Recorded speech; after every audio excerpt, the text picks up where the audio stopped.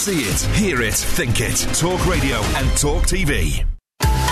Welcome back. You're tuned to Vanessa Feltz on Drive, coming to you live from the TalkTV studios at London Bridge. Lovely to have your company. It's 5:32. Great British Bake Off has been criticised as culturally insensitive and stereotyping over its Mexican week, which features hosts wearing sombreros. I don't know if you're watching it this time, are you? If you are, what did you think? If you saw it, did you think, hang on, wait a second? That doesn't feel right. That doesn't seem right. That's not funny. That's stereotyping. Maybe you didn't like it at all, or maybe you thought it was funny, you enjoyed it, you didn't notice anything wrong.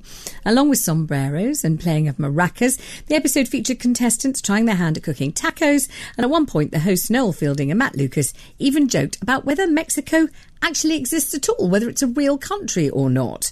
So what do Mexicans think of this kind of stereotyping? Well, let's talk to John Bonfiglio, Talk Radio's Latin American correspondent. Hello, John. Hi, Vanessa. How are you? I'm fine, thank you. I'm fine. I must say this discussion's been raging all day here at Talk TV. And as I came into work, I suddenly found the offices bestrewn with sombreros. In fact, I could probably even get hold of one. They're out there on the desk outside. So obviously they've been kind of illustrating the discussion all day on the various different programmes here with sombreros. And I wonder whether you think that is offensive and whether you think what happened on the Great British Bake Off is offensive.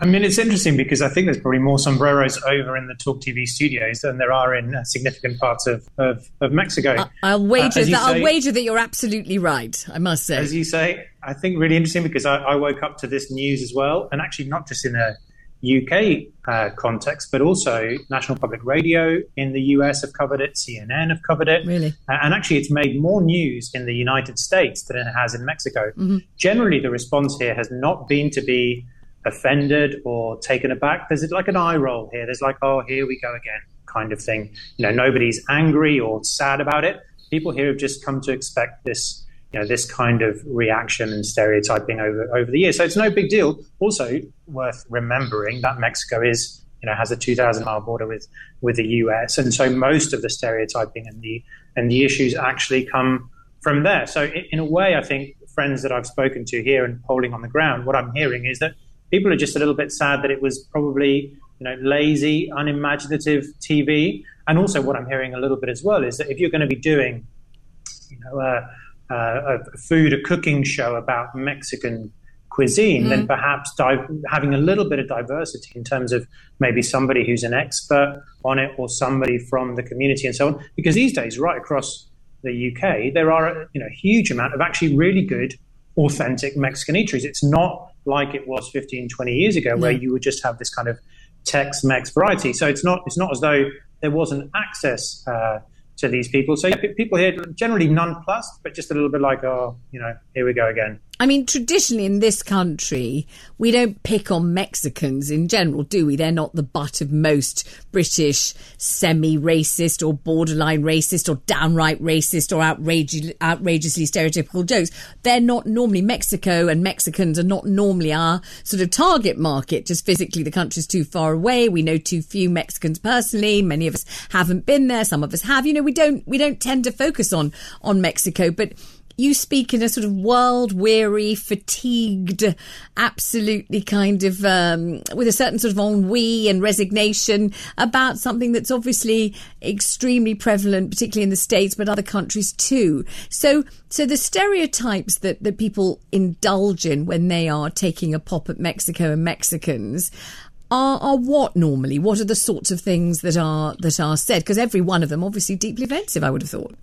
Yeah, absolutely. I mean, if you're looking at it in a US sense and migrant sense, people being, I mean, obviously, you know, Donald Trump said about all these rapists coming over the border and so on, and that's, you know, the far end of the equation. But generally, the stereotypes would be about lazy, late, dishonest, those kinds of things, eating certain foods and so on, as you say, some sort of cultural appropriation related to certain clothes.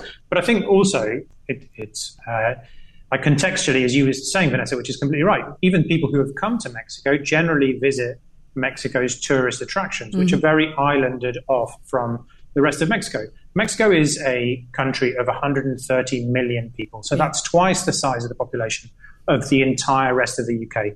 The state I'm in at the moment, Campeche in the southeast, it takes longer to drive across this state of Campeche, which is one of 32 states in Mexico, than it takes to drive from Brighton to Glasgow. I mean, there is everything. There is massive. There is a second largest contiguous tropical jungle here after the Amazon in the south. You have vast desert high desert in the north. You've got one of the world's biggest cities in Mexico City, which is 3-4 times the size of London. So, of course, people here are going to, their reaction generally to these stereotypes is, well, how can you possibly distill this down to a sombrero? And the sombrero, like I said, right at the top of this piece, Vanessa, fundamentally, the sombrero is worn by two groups of people in Mexico, mariachis and musicians, and so on. And then the second thing is a particular kind of cowboy in the north.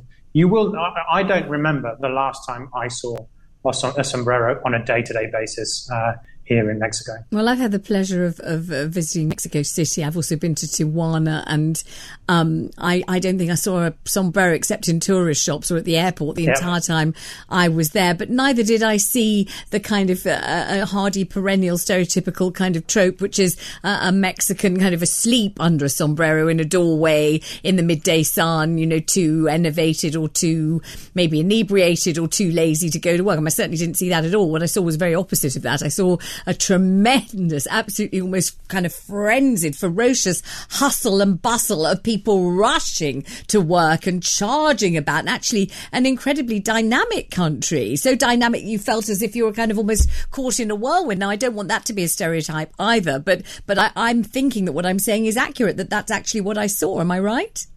Yeah, for sure. If you go to the big cities, your Monterrey, your Guadalajara, your Mexico City, I mean, those are very cosmopolitan, business-led, economic-led, mid-21st century cities. That's absolutely the case. If you go to a sleepy backwater on a mountainside hours outside of Mexico City, then you are going to find a slower pace of life. But fundamentally, isn't that also a slower pace of life that some of us have aspirations to achieving and existing within? I mean, if you get your stuff done in the early hours of the morning by midday, and also with the heat in this country as well, then of course you're going to be sitting in the shade and taking it easy by the time 12 o'clock comes. And that's actually a fundamental clash, is that generally speaking, an Anglo-Saxon has a work day that starts maybe 8:30, 9, and then goes through till 5 or so. But historically here, the work day starts about 5:30, 6 a.m. and finishes at 2 as well. So often these are just cultural misunderstandings about, which lead to certain preconceptions. Fundamentally, you're completely right. I know nobody here in Mexico who is not driven every day to go out and doing right and putting food on their family's table, and getting one step ahead of where they were yesterday. And tell me where you feel the Great British Bake Off went wrong.